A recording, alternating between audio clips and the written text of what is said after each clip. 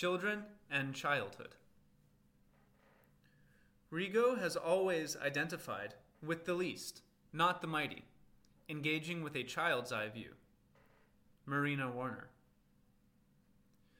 Rego's love of stories began in her own childhood, in which fairy tales, folklore, and fables were shared amongst her family. Favorites amongst them included John Tenniel's illustrated Alice in Wonderland, and works by Arthur Rackham and Beatrix Potter.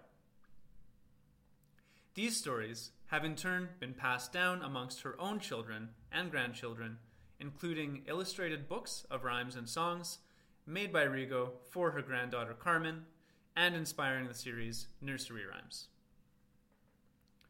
Scenes from popular tales have also become interwoven with Rego's own memories and imagination to create new stories. These often highlight the underlying darkness of the original text.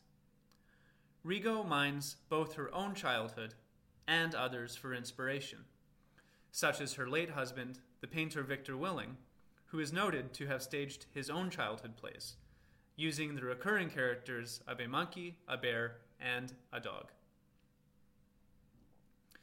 Yet, Rego's stories, whether old or new, are not only concerned with children's tales, but the stages of childhood and adolescence, and girlhood specifically. Here, forbidden behavior, burgeoning sexuality, and shifting power relations begin to emerge. This often leads to ambiguous readings, such as the series Girl and Dog, in which submission and sexual tension simmer beneath the surface. In moving between these realms, Rego playfully subverts the notion of childhood as a place of innocence and dispels the myth that children are always good or bad. Having talked about the fear she felt as a child, burying her thoughts and terrors within the pages of notebooks and drawings, here her fears are laid bare as children conspire and whisper around us.